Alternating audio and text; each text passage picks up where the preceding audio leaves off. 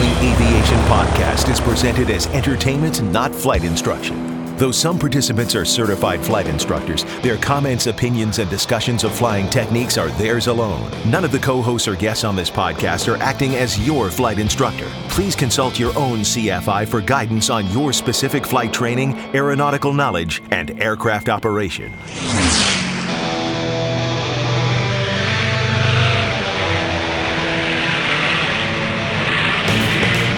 This is the Stuck Mike Avcast, an aviation podcast about learning to fly, living to fly, and loving to fly. Episode number 64, the Island Edition, from flying to the Bahamas to flying to Haiti and botched go-arounds, coming up now on this edition of the Stuck Mike Avcast. Now, here are your co-hosts, Victoria Neuville, Sean Moody, Rick Felty, Carl Valeri, and Len Costa. Hello and welcome to this edition of the Stuck Mike Avcast. I'm your host, Len Costa. Joining me on the show today are my favorite group of aviation worms. Our first worm, slithering. Yes, worms. That's right, worms. Good. Well, we know how slimy Carl can be, but from slithering his way all the way from Florida, Carl Valeri, welcome. Oh, well, gosh, thanks for having me. I was thinking, when you said worm, of course, being a computer programmer, I was going somewhere else with that. I was thinking, yes, a computer virus, a worm. So, like malware, that type of thing. So, but I'm having some problems actually slithering tonight because it's freezing here. It's like 36 degrees. Shut up. 36 degrees in Florida. I mean, we are so bundled up. Mm-hmm. They're shutting down schools. I mean, it's pandemonium. That is outrageous. That is absolutely outrageous. Yeah. But I'll be honest. Airplanes are cold. I think I would rather be infected with malware than actual worms. So, yeah. Nevertheless, welcome. Glad to have you here today. Thanks. Our next aviation worm, all the way from her frigid, ice-quaking studio in Maryland. Welcome, Victoria. Yes, that is true. We've been having frost quakes. I haven't heard any today, but last night there were bangs and booms. Frost. What? Explain that. What is a frost quake? Apparently, when water seeps into the wood and freezes, it expands and it creates this booming sound. And I looked it up. It can happen in dirt. It can happen in woods, which is what's happening in all our trees and our deck. And it sounded like last night I was so paranoid. I called my husband. I made him come home. I thought someone was like out there throwing snowballs at the windows. And it made me think of that scene in the Blair Witch where they're in their tent and they hear the rocks being thrown outside. That's the best way I can describe it. I was flipping out. But it was just the wood and the trees. So I was glad when I saw that we did have a deck in the morning. Oh, great. Yeah. Frost quake. See, you learn something you learn stuff on this show. Yeah. Science. Not just aviation stuff. Right. But stuff. Science. Wow. Frost quakes. I have never experienced one of those. Me either. I've never heard of it. And then it just happened. I think because we had such a constant melting of all the snow we had. And then it just froze suddenly. So there was so much saturation that it happened a lot. And a lot of friends in the area had them too. So. Wow. Crazy. Well, we're glad you're safe. Welcome. Yeah. Our next aviation worm from semi-frigid New England, all the way from his studio in Massachusetts, Rick Felty. Good day. Hello. Hello. I have the second coldest current temperature on this panel. I believe so. Maybe not. Maybe Victoria and I are similar, but it's been weird. I mean, cold today. Very big wind chills, but yesterday it was 50. I have a weather thing here that I can look at, and it will report 24-hour temperature change. And this morning it was 40 degrees colder than it was yesterday. So nice. Weird, but welcome to the modern world. So, but I'm great. Everything's fine. Polar vortex. Yeah, there you go. Polar vortex, baby.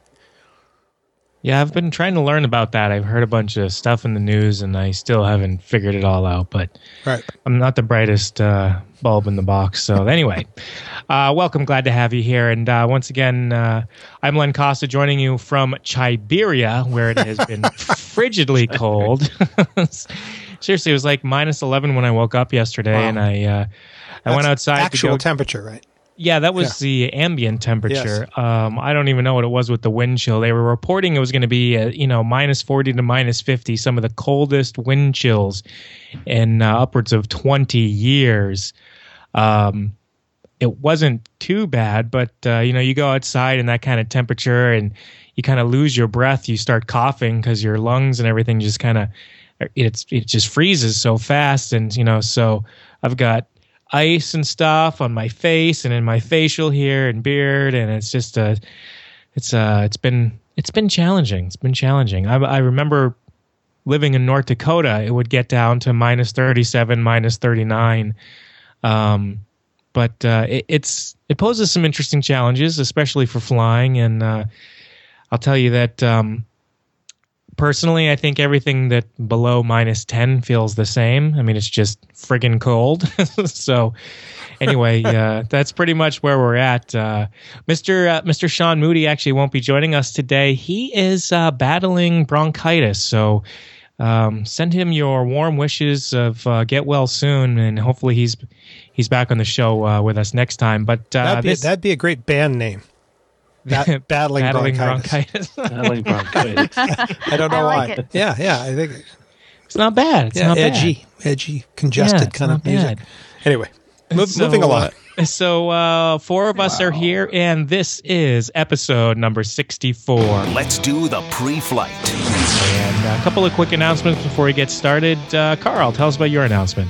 Oh, yeah. Actually, just around the corner, tomorrow, actually, once this show comes out on the 15th, we're going to have the Sebring U.S. Sport Aviation Expo. It's actually the U.S. Sport Aviation Expo. It's not called the Sebring U.S. Sport Aviation Expo anymore. I think it's going to be it's the 10th anniversary this year. And there's some neat things that are happening. The Sport Cruiser has a new owner. It's a light sport aircraft, and it's going to be the neatest show, I think, because of the fact that they're going to have air shows. They're going to have a lot of new vendors. The light sport community is growing, and this is actually the place to go for light sport. If you want to learn something, if you want to go fly one, you need to be there. The other cool thing is, say you can't make it to Sebring, Florida, which is like in the center part of Florida.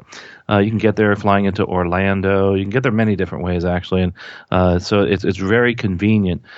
The actual show itself is going to be broadcast live. Sun and Fun Radio is going to be broadcasting this live, and I might be there for one day. I'm going to try as hard as I can to get there.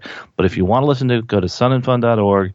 You can also go to liveatc.net/SNF, and they're going to broadcast it live there. If that does change, of course, we'll shoot out some emails to tell you about it. But it's going to be a neat show. It's going to be some really interesting new products that are out there.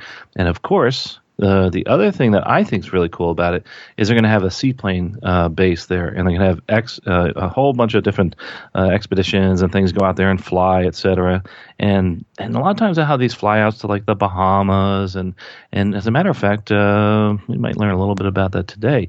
But everybody's going to be covering this. I think it's part of the industry where this is where aviation starts. It's small planes, a lot less expensive than all the production aircraft, and finally things have been turning around for them. So I think we're going to see some a great show and some great exhibits. Again, go to Sport Aviation Expo. We'll have links on Stuck Mike Avcast.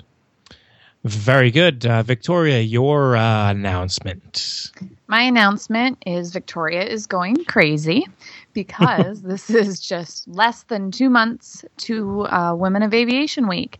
So I am calling all pilots who have ever been interested or even thinking about getting involved. Now is the time. You can do something small at the last minute.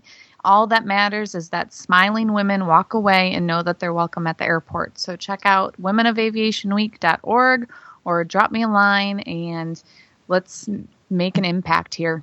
Women of Aviation Week, March 3rd through 9th, 2014. Coming up very soon. Yes.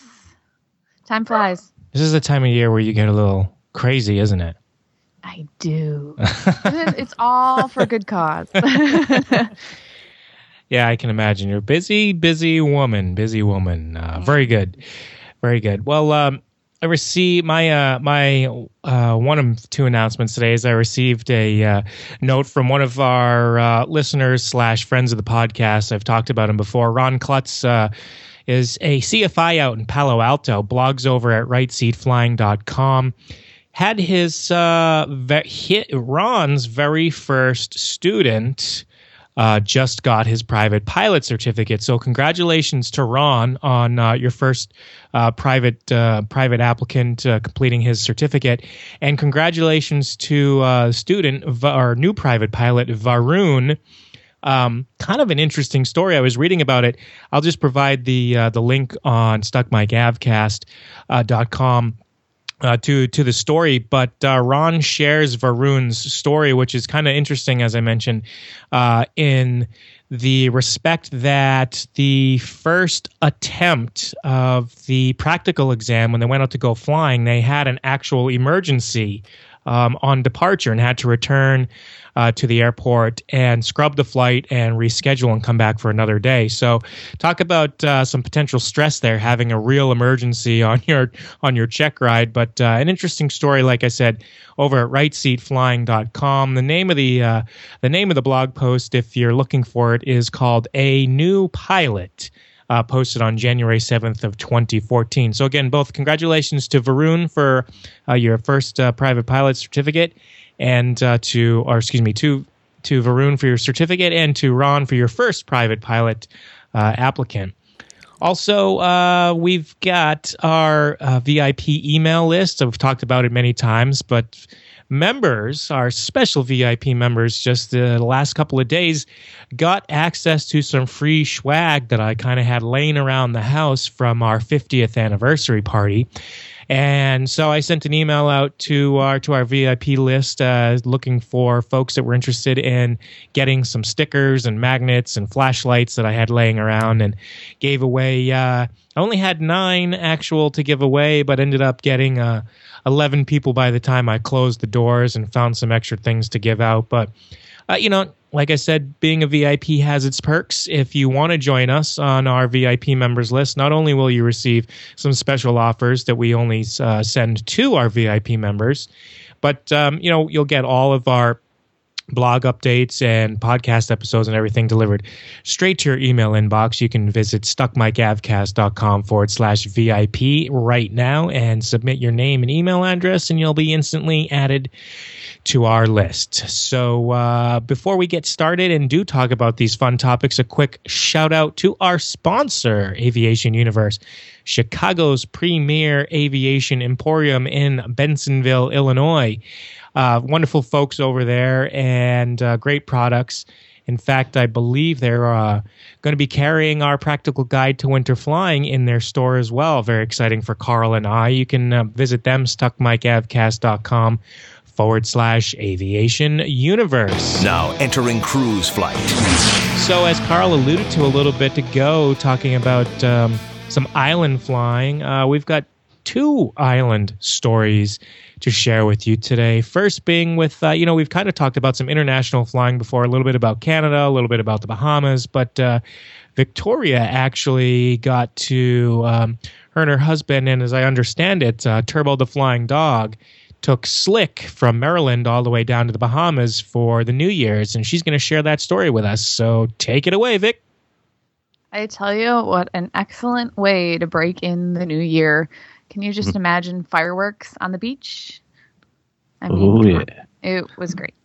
I know I talked about the Bahamas several years ago when we first started Stuck Mike, and I just listed off the rules and said how excited I was to go. And wow, it took us a while to go, but I'm so glad we finally did. Do you guys have any specific questions do you want to ask before I just ramble? Well, how did you get over that? I mean, how did you plan this trip, et cetera, and what tools did you use? I'm really interested in that. Like, how did you get the paperwork together, et cetera? Okay. Well, AOPA actually has a pretty good list of the things you need. First off, to fly, obviously, anytime you're going to need your passport. You need your pilot certificate, and it must state that you're English proficient. So a lot of people out there don't have that unless you get a new rating or something within the past. I think that rule came up about 3 years ago, maybe. So make sure it says you're English proficient. Have your medical certificate. And then you want a radio operator's permit. And then if the aircraft is like rented or not owned by you, you'll need a letter saying it's okay that you have that aircraft and that you didn't steal it. All these things you want to make sure you have in advance. Same with your custom sticker. These all take some time to get, so make sure you have everything in order. To bring the dog over, we actually had to have a pet permit, so that's something I applied for several months in advance as well. For experimental aircraft, while you're crossing over, you want to make sure you have 12-inch registration marks. I also believe they have to be 2 inches wide as well. Ours were only 3 inches, so we had to put some big tape on there so they could see that. And then you have to go through the whole EAPIS procedure, signing up online, telling when you're going to be crossing the border, and complete your passenger manifest.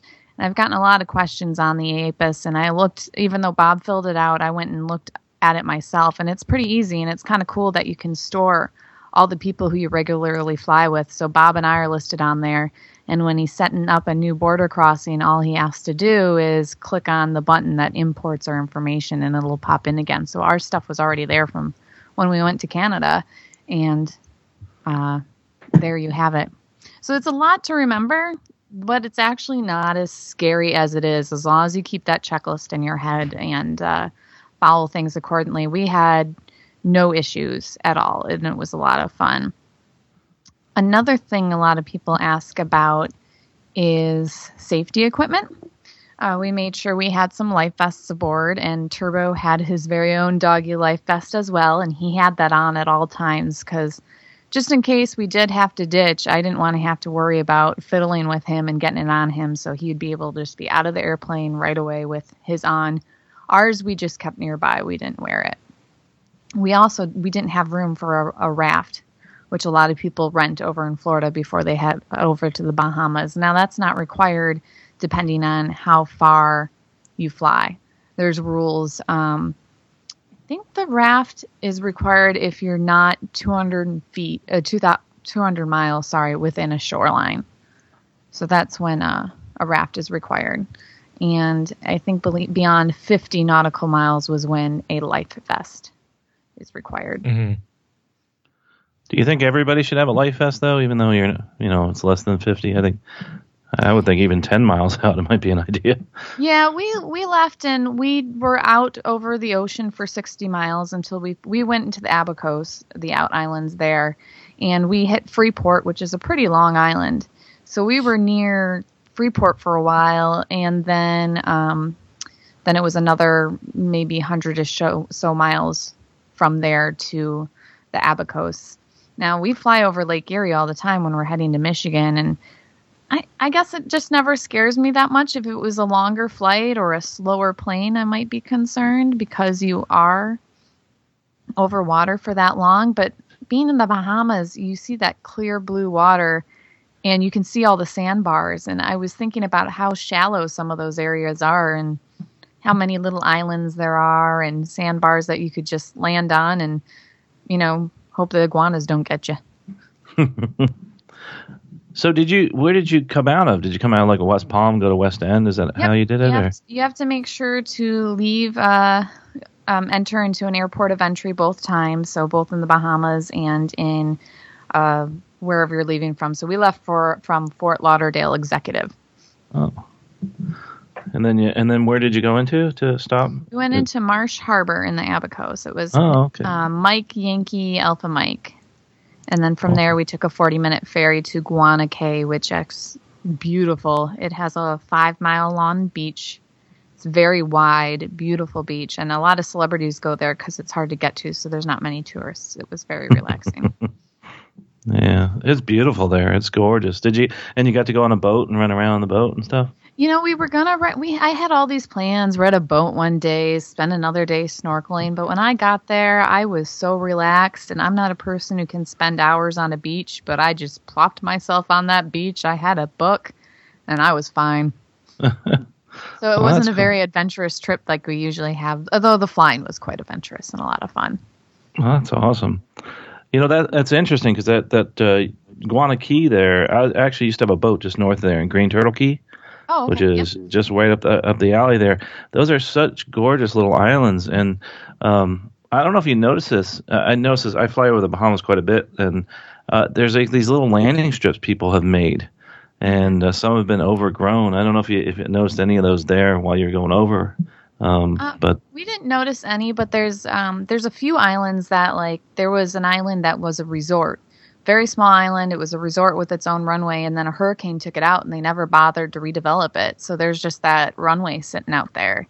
Oh wow. Yeah, and then there's like probably a lot of heliports because there's a lot of little individual islands with just one big home on it. And there was so many planes. We were heading into Marsh Harbor, and there was at least 5 or 6 planes in the pattern when we were coming in. Wow.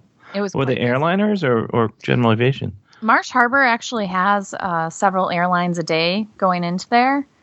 It's a smaller airline, of course, but there was quite a few. I think there was a King Air behind us. And then when we left, there was a Bonanza taking off right after us. So it was a good mix. It was a very good mix on the ramp. So let me ask you this. Did you have conch chowder or conch salad? Ooh, conch. I do not like seafood. Oh, Texture thing, so it was really hard. Well, and the Victoria. funny thing is, this island only had like 5 restaurants, if that. And so we actually went to the grocery store and cooked at the house we rented a lot, which was really nice. So we didn't eat out much. I like doing that on vacation. I like going and to the local grocery store or market and doing some cooking at home too. But I was kind of curious. You've flown a lot with Turbo before, but I would guess that this is probably one of the longest flights you've done with him, right? It was. I was actually really concerned, but he's so accustomed to it. He was fine. Other than a little bit of loose stool from the stress, I think he did great. And we made sure we broke up the trip a lot. So when we left from Frederick, Maryland, we stopped in North Carolina, let him do his business, and then we went on there from Florida. So we divided it into about, 2.5, 3 hour sessions. Oh, that's nice. On the way back, it was an hour from the Abacos to Fort Lauderdale. So we let him walk around then, and then we flew to St. Augustine. And then actually from there, we decided to just shoot it right back home because we had a great tailwind. So that was his longest flight yet, 3.5 hours, and he was golden. He knew just to fall asleep, and we'll get home eventually. So that's cool. Because I was curious. You said it was a breeze, taking him through. But so you had to apply for a permit. You said you did it months in advance, but is it really required that that long in advance? You want to, because this permit has to be mailed, and it has to be mailed with the permit fee. And then the permit's actually going to be mailed back to you. So you fill out the application, and they're on Bahamas time too. So things don't always go super fast like it does over here. They're on island time. So I filled out mine. I think we sent it in 2 months prior, and I was getting really worried when we were a couple weeks out because I hadn't heard back from them, and we had called them, and they didn't have any evidence of it anywhere. So it takes a while to get to the Bahamas, and it takes a while to get back. But once you get it back, there's going to be a sheet that says all the requirements about the like rabies shots and things like that you need. And then you need to bring the dog to the vet no more than 48 hours prior to arriving at the Bahamas. And they have to sign that paperwork saying that they have all the requirements and that the dog is healthy to make the trip and to be in the Bahamas. Cool. So, Victoria, question about Marsh Harbor. Now, you flew into Marsh Harbor. Now, did you leave your airplane there for the whole time? Yes, we did. Yeah. Were you concerned about security or anything? No, not really. There was so many people around, and customs seemed pretty, slick. The second they saw me with the dog, they took Turbo away from me. They said, "Well, hold on to him while you go and do customs because he has to clear customs first before I can walk him around anywhere." And they were waiting outside for me with the dog. So everything was fenced in. The FBO seemed like, they had enough people there. I don't recall if it was 24 hours, but they don't do night VFR at the airport. So we weren't concerned at all. Right. And, if it got stolen, we're stuck in the Bahamas. That is terrible. Yeah. Now, the fees might be of interest to you. Oh, tell us. Because, it took us under an hour or just exactly an hour to get over there, and we only burn 8 gallons per hour. So it cost us nothing, essentially, to fly to the Bahamas. And, of course, going to the Bahamas, you know you're going to be paying a pretty penny for food and board. So you always hear about them. They were trying to be super pilot friendly, but then recently they raised their rates. So what we ended up paying, at least at Marsh Harbor, there's a $25 per person departure tax. So that was $50 right there for us. And then there's the $50 government tax. So now we're up to $100. Then we had $10 a night parking. And then a $5 service charge, which Bob actually calls the fee for collecting the fee. And then there was a facility fee, which was about $12. So we were at like $160, which they don't make you pay until you leave. So it's a total buzzkill after such a lovely trip, having to fork over that money. That's pretty normal, though. You know, international departure taxes and fees, even for airline passengers. So some of those you would have paid anyway, no matter what. It wasn't horrendous, but I know we didn't pay that much in Canada. But it's the islands, you know, you're going to be expecting it. And it's just, general aviation is a much better way to experience it anyway. So it was worth it. So you're going to go back? Oh, I would love to go back. Yeah. That's awesome. Now, you said that Turbo went through customs, and did he have anything to declare, or did you just pass on through? Would you just ball print for a signature? Yeah, I really wanted them to like stamp something, you know, for him. Yeah, you got to get him a passport, right? A doggy passport. Well, they stamped the permit, so I guess I have that to hold on to. You should. Memorabilia, cool. Yeah. We have awesome. Everything else. You have a dog book. You have a doggy life jacket. You don't have a dog passport? You know what? I really need to get on it. But, you know, beyond like Canada and the Bahamas, taking an animal places is a lot of work. There's something called an international pet certificate that I actually got the vet to sign just to be safe in case the Bahamas turned out to be pickier than I thought. But there's a lot of work that goes into making sure your dog's safe to go places. And then there's quarantine issues you have to deal with. So the Bahamas don't quarantine animals that are from the U.S. or Canada. But I know Hawaii does quarantine animals. Really? And if you're going overseas. Yeah, I think Hawaii has a 6-month quarantine for animals coming over there. Yikes. So that's something you definitely want to look into before traveling with your pet. So around the U.S., you're fine. Canada's fine. Bahamas is fine. It just takes an extra step.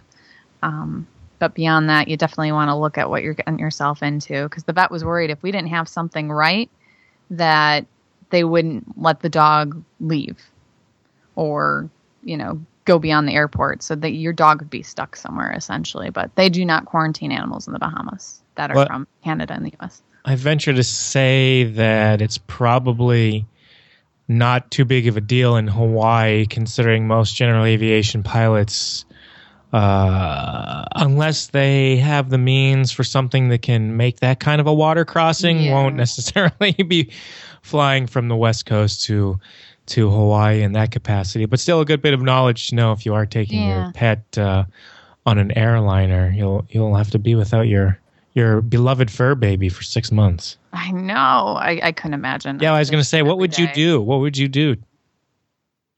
I would visit. Well, you wouldn't go, would you? I wouldn't. No, I wouldn't bring my pet somewhere that I can't see. Hey, guess what, Turbo? We're going on vacation. I'll see you in 6 months. Yeah, no, I couldn't handle it. Yeah, I'm such a dog mom. Dog mom. So, Victoria, I have another quick question. When you got into the Abacos, now you got this permit to go in. Could you go to any other island? Like, if you want to just like do touch and go somewhere, could you do that? Yes. Once when you first land, you have to go to an airport of entry. But from there, you're free to go anywhere you want. You don't have to do customs and stuff again.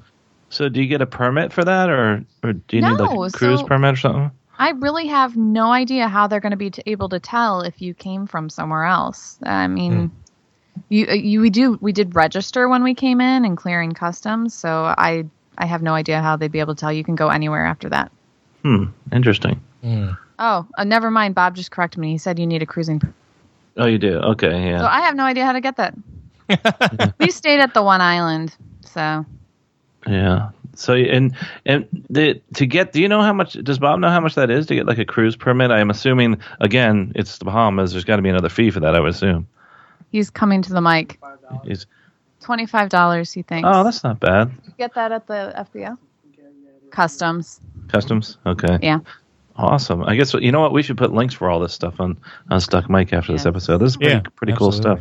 Yeah, as I said, just look at your checklist of things that you need, and it's pretty simple. I mean, everything was pretty harmless when we went in. Everyone was happy to see us and happy to see us go, and so it was a lot of fun. So, did you have your Bahamas Goombay Smash? Did you have some interesting drinks? I had on Guana Cay, I had a guana grabber, and it's a very, very sweet fruity drink. It was the sweetest thing ever, and it made me pretty tipsy. Oh my! Yeah, so that was my drink of choice when we were down there. It was quite sweet and quite good. So, but it's relaxing, and the view was just amazing. Yeah, we should provide, because I also know that you blogged about this on your blog. I think it was you're up to 4 parts now, but is that the complete story? There's 4 parts, technically 5, because then I talk about traveling with Turbo, and a new post is going to go up that links to all the photos we took. And I think I'll shut up after that. Yeah, okay. Well, we'll definitely compile all those too and include them in the show notes for this episode. But speaking of island flying, it's my understanding that Carl recently almost got left behind in Haiti. Yeah, that was, I did get to enjoy the Bahamas view from above as I was passing to the south. I flew for work from New York down to Port-au-Prince in Haiti. And it isn't quite the experience like flying into the Bahamas. Haiti is a much, much different country, but it's actually right at the end of the island chain. You have, the Bahamas and the Turks and Caicos, and then you just head south, and of course to your right's Cuba, and then just south of that is Hispaniola. Now, Hispaniola is that island that comprises both the Dominican to the east and Haiti on the west side. And it was quite. This is the first time ever I've flown into Haiti, so this was kind of cool because it's a brand new experience for me. And what was really neat is that the person I was flying with had actually flown C-17s in there during the uprising in Haiti, so he was showing me around. When we went down up the top of the island, there's a place called Cap Haitian, and that's the top of Haiti. When you go in there, their radar doesn't work very well. Their electricity doesn't work very well in general, and it's a very weak radar. So when you leave the Turks and Caicos, when you leave Miami, and speaking with Miami Center, etc., you actually you're not in radar contact, and you start doing all your reporting. Just like when you're over the ocean, you have to do reporting, but it's odd because you're over land and you're doing reporting points.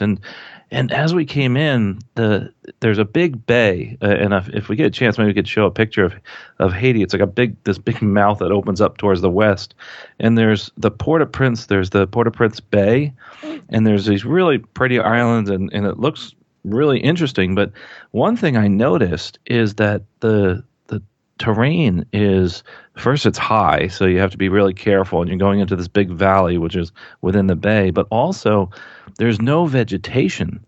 And the captain was explaining to me that years ago they cut down all the trees, of course, for paper, etc., but they never replanted, like we replant trees. So it's like a desert, all these mountains, and there's hardly any vegetation down there.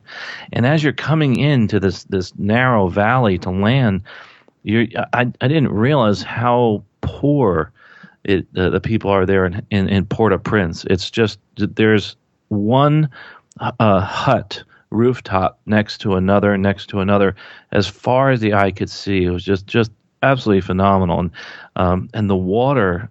I've never seen water this color. There's all sorts of runoff into the bay that it was an odd, like a murkish gray black type of water. So there's a lot of pollution, obviously, And now, what's interesting is people ask, why would people go down to Haiti? Well, there's actually a lot of money down there, especially there's a lot of oil business down there. But, there's the haves and the have-nots, and there's a huge distance between the two. So mainly the people that do fly in, from what I could see from the passengers, were people, obviously, that live there that are going back and forth to the U.S., but also a lot of people that are going down to help out with aid from, they're still recovering from that earthquake. And they have maybe, a quarter of our plane going down and about half going out was going to be full of aid workers. Well, I know you've probably heard this in the news that we went to the new FAR 117 rules, the new rest rules, and we were able to get down there, but we couldn't get back because of so many delays due to the weather in the New York area. So we had to cancel our flight coming back. And one of the things we don't do, unlike the Bahamas, and that's why I think I asked so many questions about, what was it like to leave your airplane in the Bahamas, Victoria, was the fact that we do not want to leave our airplane there, because even though during the day the airport is actually secure, there's this huge cinder block fence that's all the way around the perimeter of the airport, and they really can't protect it at night. So when we got there, the gate agent said to us, listen, you really don't want to leave your airplane here because it's probably going to be damaged by the time you get back here in the morning. And I'm like, oh boy, now what do we do? So we said, we'll just ferry the airplane out of here. And now this is on Saturday. On Friday, we could have ferried the plane anytime we would like, because under the old rules, we were doing a Part 91 flight because we had no passengers, which is a ferry flight. Well, now with the 117 rules, we can't even do a ferry flight unless we have the proper rest. So we said, okay, that's fine. We'll go to Fort Lauderdale. That's not that far away. So we planned for that. But by the time everything rolled, now it's just like island time in the Bahamas. And by the time we planned it, and by the time we got everything, all the manifests, we timed out. We couldn't make it there.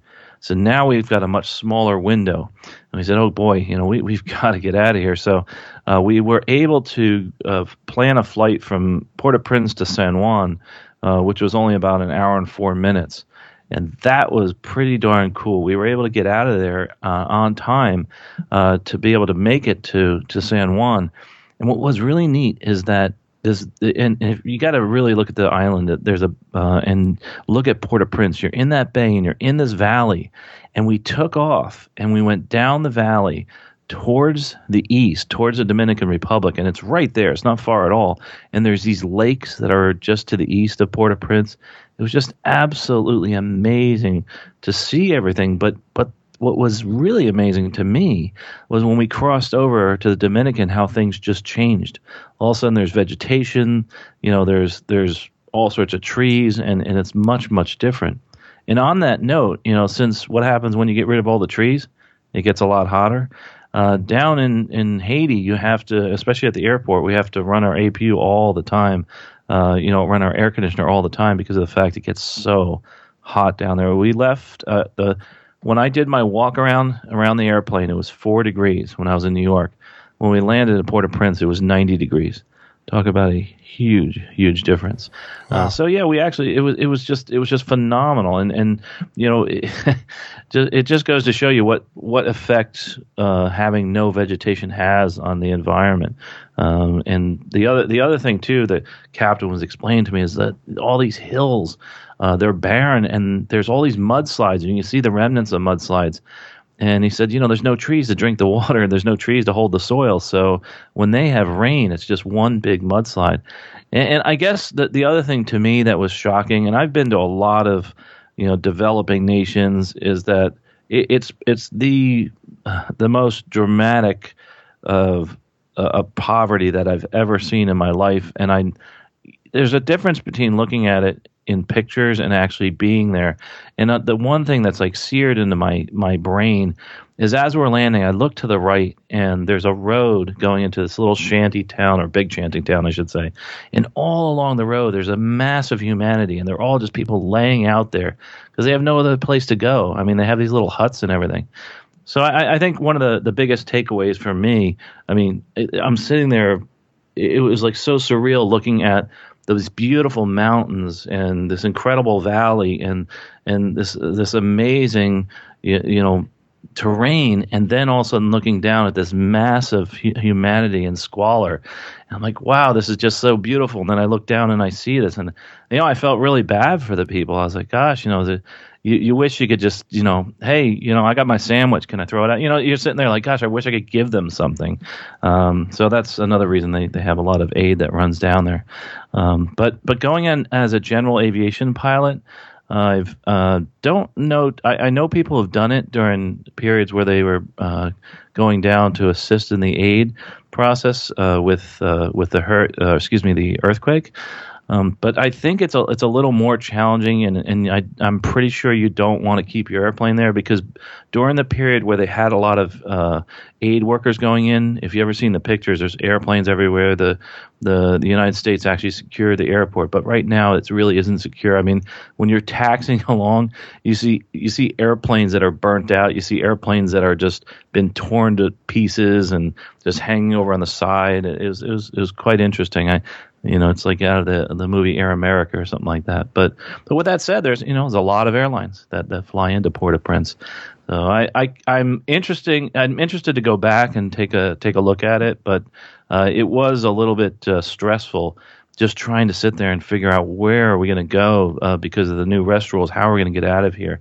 And that's that was the challenge there. I mean, if you get a chance, I would definitely look it up online. Carl, is that something that is your responsibility to figure out, or do you work in conjunction with the airline? Is there a dialogue going on, or is it your call because it's your plane? No, there is a dialogue that goes on, but we're making the suggestions. Right. At that point, we're a charter flight. We're not taking people, but they also have a computer program that runs, because the rules are so complex under FAR 117 that now you need a computer to figure out if you're legal or not. Wow. Our issue, though, was fairly simple. We just were running up against the 16-hour rule with me. Right. So that was obvious. That was. So you knew when the back end of that was, but you had to move the plane. Right. And we didn't. What's interesting, though, is we actually had to come up with the ideas as to what airports. We started thinking, Santiago, Santo Domingo. We're glad we went to San Juan, because, boy, we had a lot of fun in San Juan.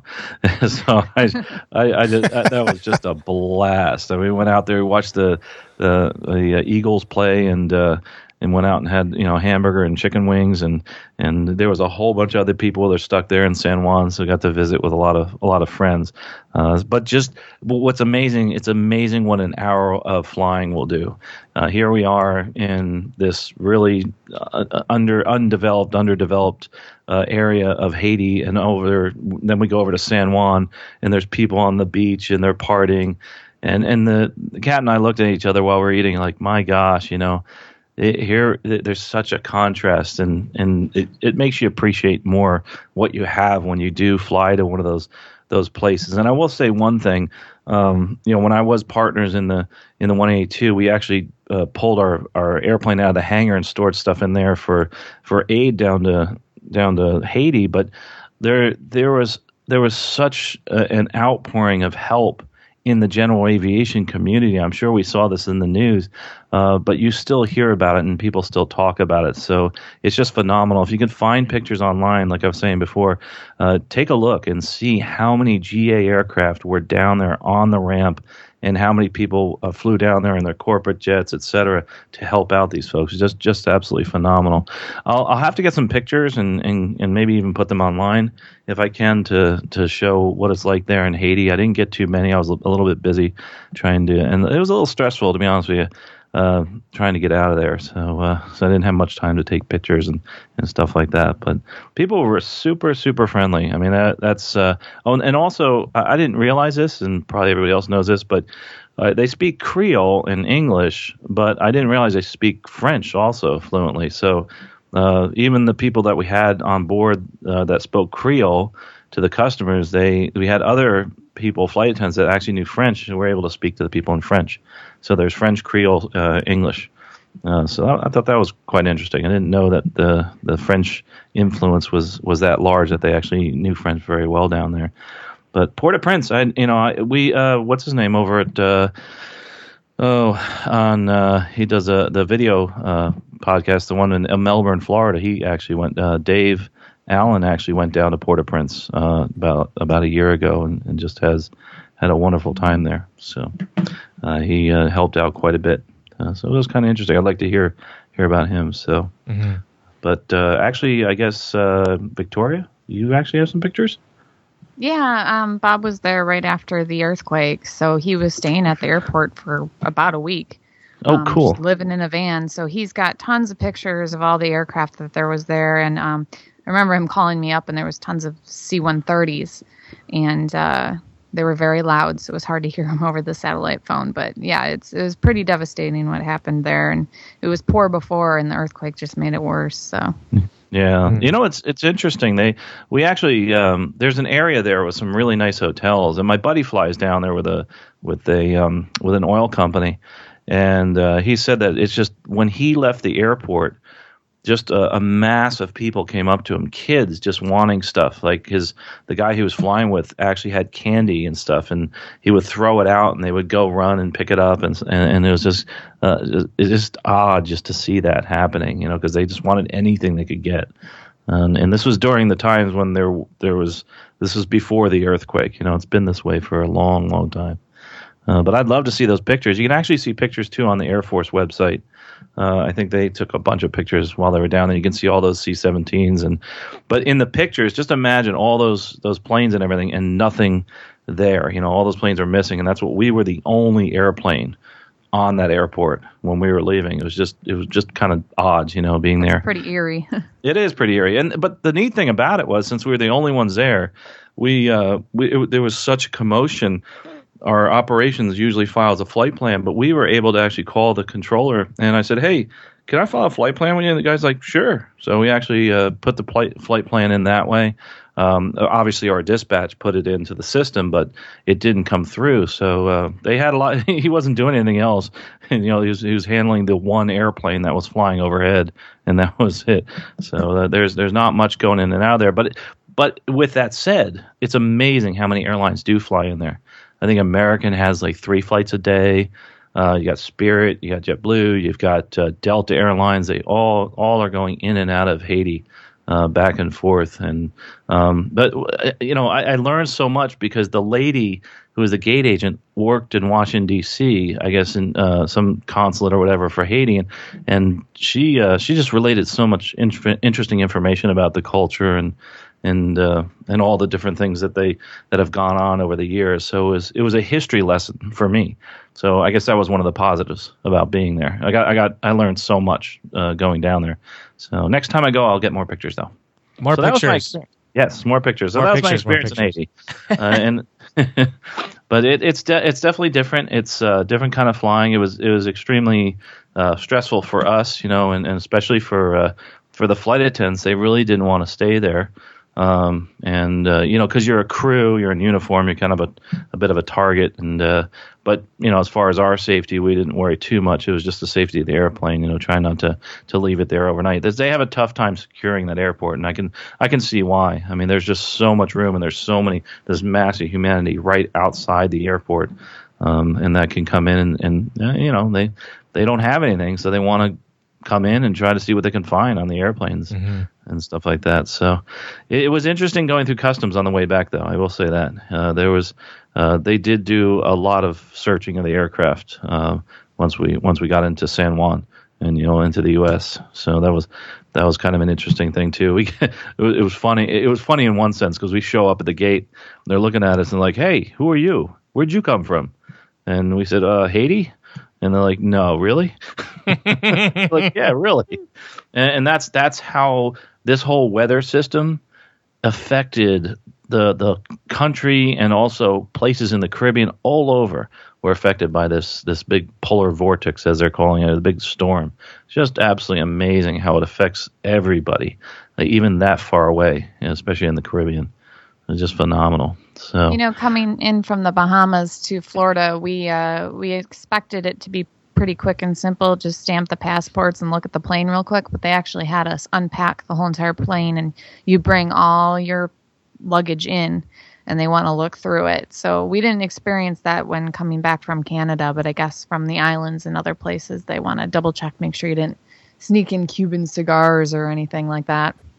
Yeah, I mean, they went through our garbage. You have to unpack the whole plane. Yeah, oh, definitely. Yeah, anything. I mean, they were going through our garbage bags. They were going through everything, just to see, if there was anything in there. Obviously for the drug interdiction, that type of thing. But the plane was actually, I guess, quarantined for a little while so they could finish up all that, and then got it back online. But with that said, there was another event that was going on, this big storm that was just amazing. I was telling Len, I've slept almost all day today just to recover from that. I mean, every airline, there's flight crews all over the place that have just been working right up to the limit, and the airlines have been canceling so many flights because of, obviously the new rest rules played a portion of that, and also the storm. It was a big storm. It was cold. They're up at Kennedy, which I fly out of. They was shut down like 3 or 4 times. Had an airplane slide into a snowbank. It was just chaos. I mean, I haven't seen it this bad in a long, long time. In a hurricane, I've seen it happen in a hurricane. That was the last time I've ever seen something where you're in an airport and there's just people everywhere and they can't get out, and there's just it's just a real mess for people trying to move. As a matter of fact, you talk to all the airlines, they're talking about even Thursday, Friday, and this happened on Saturday, that people won't get out of where they are till this Thursday or Friday. So if you've got a GA aircraft, you don't have to deal with that. That's the beauty of being able to fly to the Bahamas. I'm sure you guys would be able to get in and out of the Bahamas a lot easier than if you had an airline ticket. Well, so there's another reason to buy one. Our airplane was stuck in Upper Michigan for 3 weeks, where they got 100+ inches of snow. So, yeah. Yeah, that's the downside of being up north, I guess, too. Yeah, there's a downside and an upside to everything, I guess. Mm-hmm. Yeah, but you don't have to wait on those lines. No. And that, it was funny. I was thinking of that during this whole thing. If I had my own airplane, I didn't have to wait in line at customs. Well, I'd have to do customs, but at a smaller location. And I wouldn't have to deal with the terminal, the security, all this other stuff. It would be so cool to just jump in your own airplane and fly. And I mean, that's what we're about here at Stuck Mike. I mean, it's experiencing that general aviation experience, which is so different than flying with the airlines. And this right here, the storm, it was indicative of that. If you wanted to go from Florida to New York, it would probably be easier in a small airplane than flying an airline this week, just because of all the cancellations. And that says a lot right there. And I know there's people, and I know you listening are shaking your head right now. That's true. That's why I have an airplane, because I can get to so many different places. And I think, and that's why I love GA. Even though I work for the airlines, I love GA for that freedom that it gives us, and to move from point to point with alacrity. Without having to worry about going through the security, et cetera. And also the views. I mean, if you want to go look at something, you can, and you can't do that in an airliner. Yeah. Anyway, that was my experience in Haiti. I tell you, if you're gonna try to get down there, I do a lot of planning, and there's if you want to go to those parts of the islands, there's the Dominican. They're very open to general aviation. Turks and Caicos is, even Cuba. You can go in. I have friends that fly into Cuba, GA, but again, if you're going to fly general aviation into Cuba, you usually have to bring some type of aid or an aid worker with you, because it has to be for humanitarian purposes if you're going to actually fly down there. But it's not impossible. I mean, I have friends that do it. It's pretty cool stuff. So, next time I go down there, I definitely will take pictures. But hopefully the next thing I'm going to do, hopefully in March starting, I'll be flying to Cuba. So I'll have to report on that one. I was actually thinking about that very development. The first flight from the U.S. to Cuba in nearly 50 years was at the end of December there, and that's exciting. Yeah, that's definitely exciting. I fly over Cuba all the time, and it's beautiful. I mean, there's a huge island, tons of vegetation, gorgeous beaches. We do 3 destinations in Cuba, but it's such a neat looking island. I can't wait to actually fly down there and check it out. Yeah, that'll be fascinating to hear about. Yeah, I understand from photos and articles and things that I've seen, it's kind of like a time capsule down there, from 50 some odd years ago. That'll be pretty cool. But and all this talk of airlines and things going on this week, I wanted to share one quick thing that I was reading. This just happened within 24 hours of the time that we're actually recording the show. But at London Gatwick, a 737 continued landing despite instructions to go around. The story goes, I actually found this on avherald.com. Again, we'll have the link to this specific article here in the show notes. But the 737 was on approach to landing. They had not yet received their landing clearance because another aircraft was taking the runway for departure, which is, it's not uncommon for a late landing clearance, especially at larger airports. But the 737 had descended through about 200 feet AGL when Tower began reporting the winds, and it had began to instruct the aircraft to land, but stopped and said disregard, go around. However, the aircraft continued landing, rolled out safely, and vacated the runway. Now, I'm not bringing this up for any reason, not to Monday morning quarterback or question the flight crew in any reason as to what happened or speculate, but simply a quick conversation of maybe the possibilities of why that could be a dangerous situation if, say, for instance, they heard and acknowledged and landed anyway. Based on that interpretation, we'll talk real briefly on what would be some of the safety hazards there. The first and foremost that I can think of is, especially flying into large airports in airliners, you've got multiple runways, and air traffic control is obviously one part of the sequence, one part of the safety aspect that provides pilots with services. And there's often times that they see things that we as a pilot do not. So, if you're instructed to go around and for whatever reason you ignore that or continue your approach, there's a potential that there's something going on that you don't see or you're not aware of. And in this particular instance, again, I'm not trying to speculate as to why they didn't go around, but just talking about some of the reasons as to why it would be unwise to continue your approach. And that's one reason. Carl, what's another reason you could think of that would be dangerous to continue an approach to landing when advised otherwise? Well, it's funny you mentioned that because, I was told to go around because they had, it was a wild dogs on the runway. And, there was an unseen hazard. It really couldn't see it. And until we got down there, it's like, oh my gosh, there's dogs out there. And sometimes you really can't see what you're about to hit, and until you're in the flare, and that's going to do some damage to your aircraft.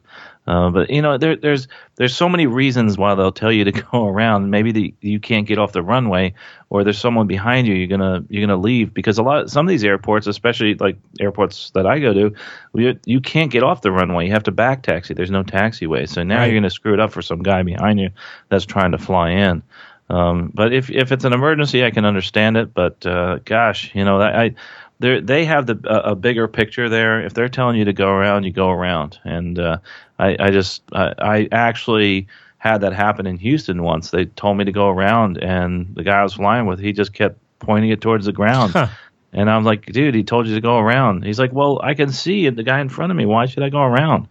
I was like, because he told you so. Because I was told to. He's like, I don't want to go around. I said, no, I understand, and it doesn't make sense to me. But hey, I'm paid by the minute. Let's go around. Yeah, and absolutely. So he looked at me and laughed. So we went around. So it was just you actually have the problem with go arounds, and actually I just did a whole seminar last night about the go arounds and planning and loss of control. Is the fact that you think you always are committed to landing. What you should be doing is commit yourself to go around, and the landing should be a surprise. That's the way every single approach should be. Right. Yeah, absolutely. I mean, it's the same thing. There's two things in flying, or two things in taking off and landing. The reverse being expect an emergency or expect an engine failure on takeoff, but the takeoff should be a surprise. And the same thing, like you said, expect the go around on landing, and the landing should be a surprise. The go around and the engine failure on takeoff and the go around on landing should be what you're planning for. And when those don't happen, you can continue with the successful portion of the flight, which is departing and landing. And I know that most of us, if not all of us, would not intentionally violate instructions, but from the tower, which is obviously one repercussion. You've now violated a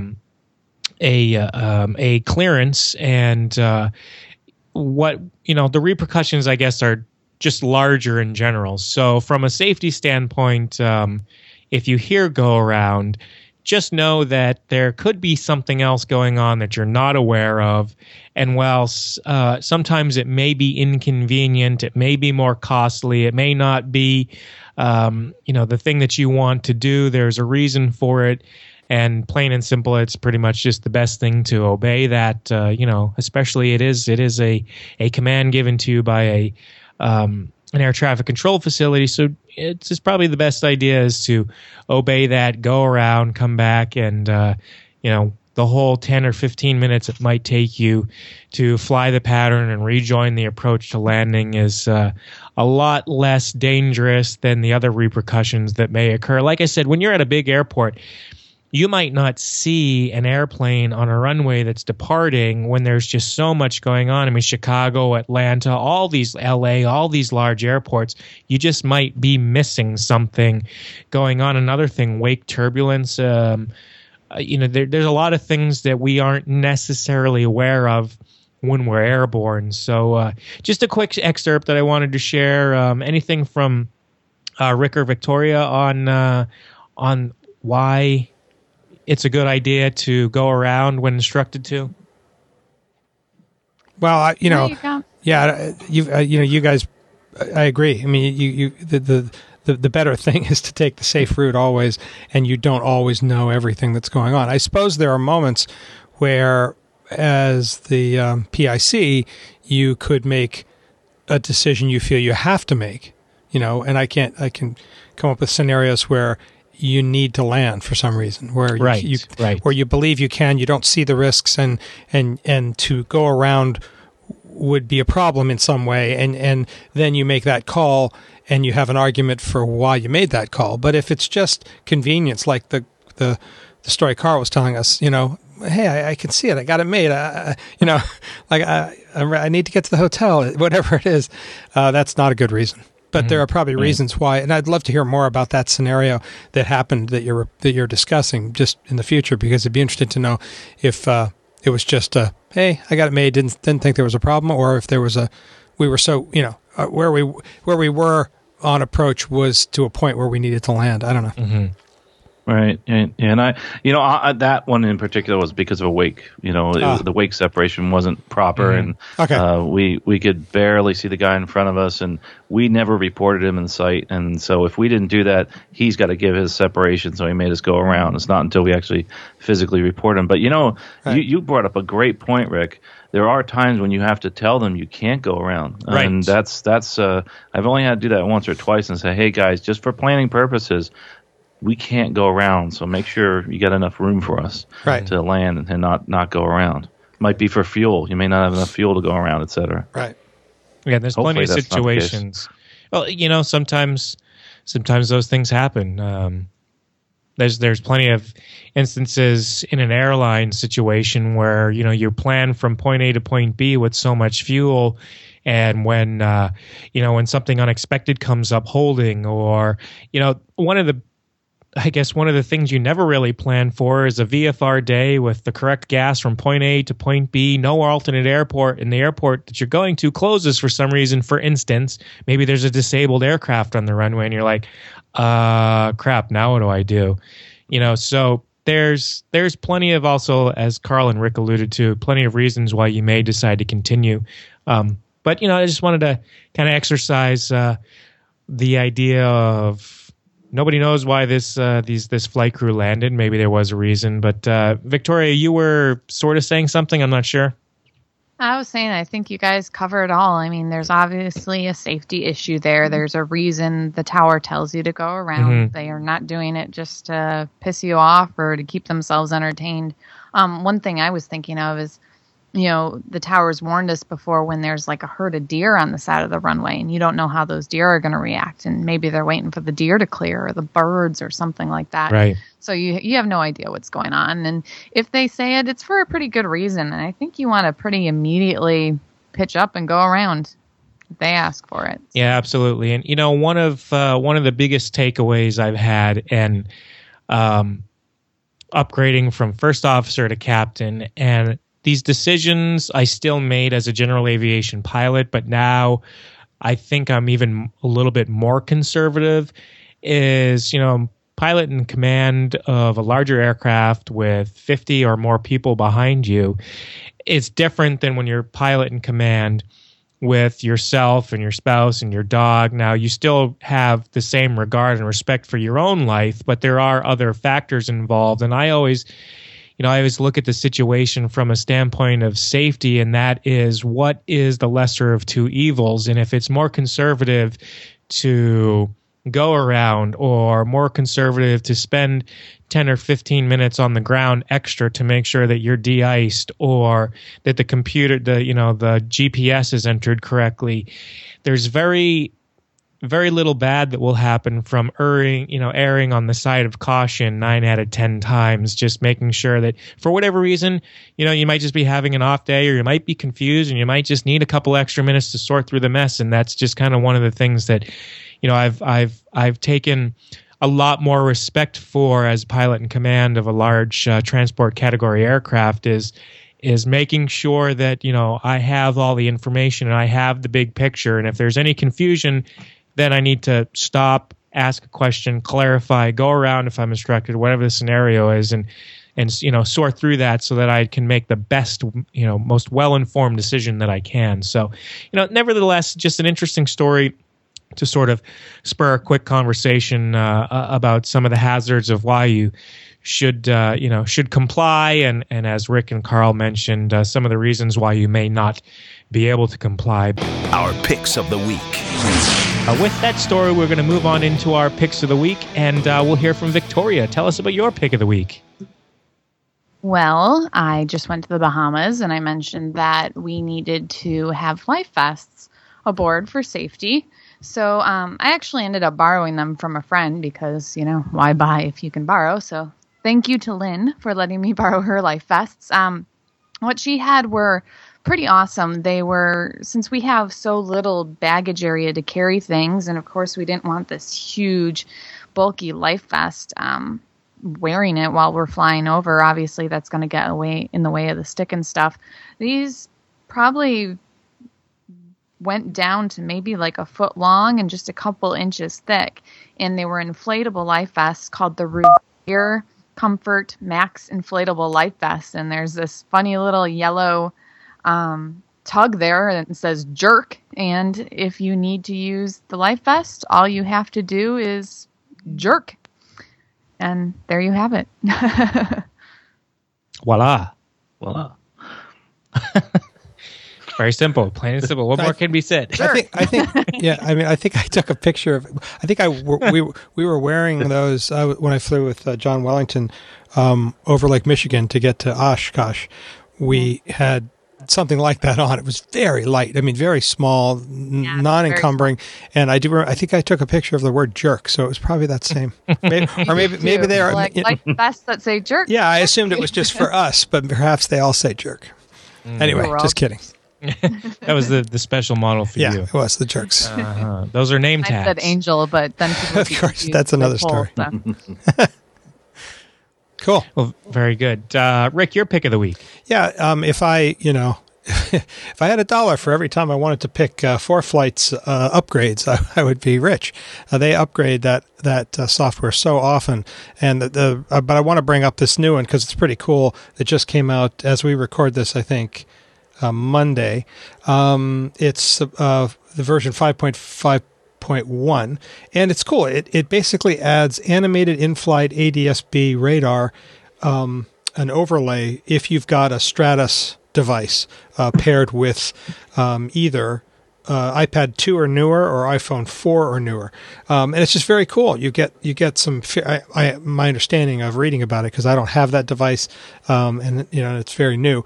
But the images they posted are very cool. So you've got your flight path, flight information, and then and a sectional or whatever below that, and then overlaying that is the live, very detailed radar from Stratus. So very cool, and the ForeFlight folks just keep innovating, and I think it's great. And there is a question now in my mind, certainly, of when they're going to port this over to Android, because there's just there's getting to be a lot of Android out there, and I know it's hard. It's not easy to do. It's not automatic, and it requires starting again maybe. But I've got to believe they're going to be working on that.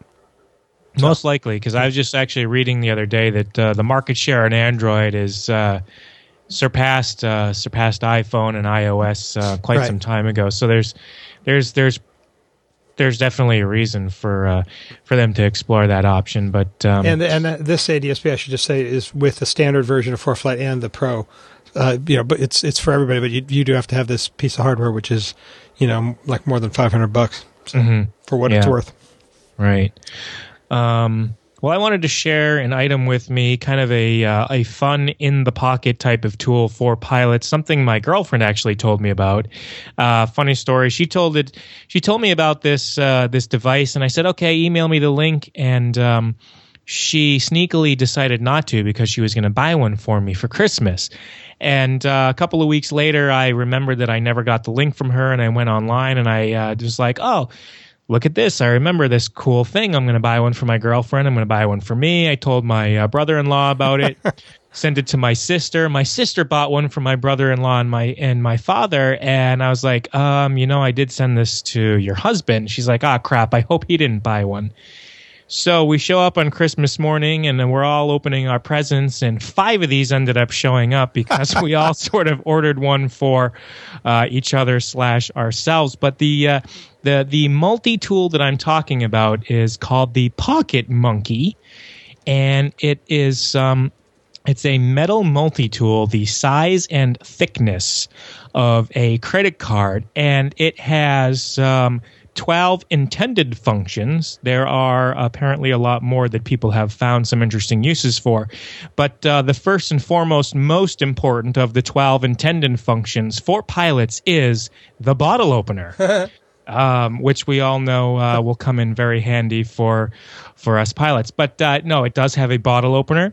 It has a phone kickstand, a flat screwdriver, a micro screwdriver, a door latch slip, a letter opener, a hex wrench, a Phillips screwdriver, an orange peeler, because you're going to eat a lot of fruit in the flight deck, sure. A banana knicker, which okay, anyway, a ruler, a straight edge, and as I mentioned, those are just 12 of the intended. But I thought it was a fun little item for pilots because it is a multi-tool, and it has some interesting little things. It's very small, fits in your wallet. I actually have it in my wallet behind my credit card. Yeah, I mean, I'm looking at it so we can describe it for people. It's flat sheet metal. It's a flat sheet metal that is cut in a shape that loosely looks like a monkey, sort of reclining, I guess. I don't know. He's laying back like Jabba the Hutt. Right, and it has all these angles on it that allow it to do these things, and they're all marked, and it's very cool. Yeah. Now the interesting thing, like I said, it is the as far as the dimensions about the size, the rectangular size of a credit card and the thickness of a credit card. That being said, Rick, it is extremely sturdy. I mean, putting the average amount of pressure on it, I cannot bend this metal. Wow. So it is not flimsy in any way, shape, or form. It goes for $12. It's available at ZutilityTools.com. I actually believe it's a Massachusetts company, if I recall correctly, Rick. But It's a fun little item that I found. There's hex wrenches. There's 5 sizes of hex wrenches. That's incredible design, the way they've done that. Yeah, it's quite impressive. I mean, there's tons of multi-tools out there, but I like things that are small and compact and useful, like, fits in my wallet, and it's not a Leatherman, but it's got some functions. That's cool. That you can use. So okay. Ordering one cool, today. Pretty cool little item. Yeah, well, I've got an extra one. It turns out, maybe you could give it away to one of our loyal listeners. Exactly. I should do that. So the Pocket Monkey by ZutilityTools.com. Carl, your pick of the week before we wrap it up. Mine's it's almost like a utility tool. It's something that everybody should have and keep with them on all their flights, and that's the knowledge of holding patterns and how to actually properly hold and how to deal with different situations. I tell you, there's a gentleman, Christian Pizzella, who wrote a book called Advanced Guide to Holding Patterns. We'll have a link to it on Stuck My Gavcast, and he has done a great job of explaining the nuances of holding. It's called the Advanced Guide, but actually, you know what? I think it's a great beginner's guide. It's a complete guide. It's something that if you're new to instrument flying, if you've been flying instruments for a long time, if you're an airline pilot, this is something you should grab. If you buy this book, it's probably going to save you a lot of money and a lot of time on flight instructing, because it's worth the price just for less than an hour of flight instructing. Read this book. It's 84 pages about holding patterns. I mean, that's a lot of discussion about holding. I mean, who could imagine? That's all what I was going to like, say. What could you talk about? But I'm intrigued. What could you talk about? And it's amazing. There's so much talking about what to do in emergencies, what to do in different types of winds, how to properly hold, but also he gives examples as to how not to hold. We all see these pictures of how to hold, what's improper, what's proper. It also talks about how to report. He goes over in detail all these different methodologies and of how to hold and when you should hold and the procedures for holding en route on approaches, what to do if you've reached your clearance limit, how do you hold there, how do you hold using the old school steam gauges, how do you hold using the new glass cockpits, how do you hold if you have a GPS, what if you have 2 VORs and no DME, the old school. He goes over every different type of hold, NDBs, and even he has those in there, NDB, still. So remember those? Mm-hmm. He mentions those, and he talks a little bit about that and homing, even though we aren't using those. But he does a real bang up job, a wonderful job of explaining in incredible detail, obviously, about holding it, and he talks about all the nuances. So, and he has the experience too. He's flown for the airlines. He's flight instructed for years, and really sharp guy. Real good book. I would suggest this of anybody who's interested in flying instruments or has been flying instruments for a long time. I make you bet you'll learn something. So it's the Advanced Guide to Holding Patterns, and we'll have a link to it at Stuck My Gavcast. The After Landing Checklist. Most excellent. So that wraps up the show for today. Of course, links and show notes for everything mentioned on this episode are available at stuckmygavcast.com/64. That's the number 64. When you get there, don't forget to like, tweet, and share the show. Help us spread the love, find new listeners, and all that good stuff. Plus, you can leave us a comment on the blog because you know how much we love hearing from you. If you've enjoyed this episode, you can support the Stuck My Gavcast by visiting our sponsors and affiliates listed on the website. As always, if you do have any questions, comments, or even future show ideas, you can reach us by visiting stuckmygavcast.com/contact. From there, you can send us an email. You can call us and leave us a voicemail. You can write us snail mail. I keep teasing, but nobody has sent me any letters to my mailbox. You can even reach each one of us, each one of the co-hosts, directly from the contact information listed on there. A very special thank you to our sponsors, Aviation Universe, for so graciously supporting this podcast. From myself, Len Costa, Carl Valeri, Sean Moody with bronchitis, Mr. Rick Felty, and Miss Victoria Zyko, thanks for tuning into episode number 64 of the Stuck My Gavcast. And until next time, fly smart and fly safe.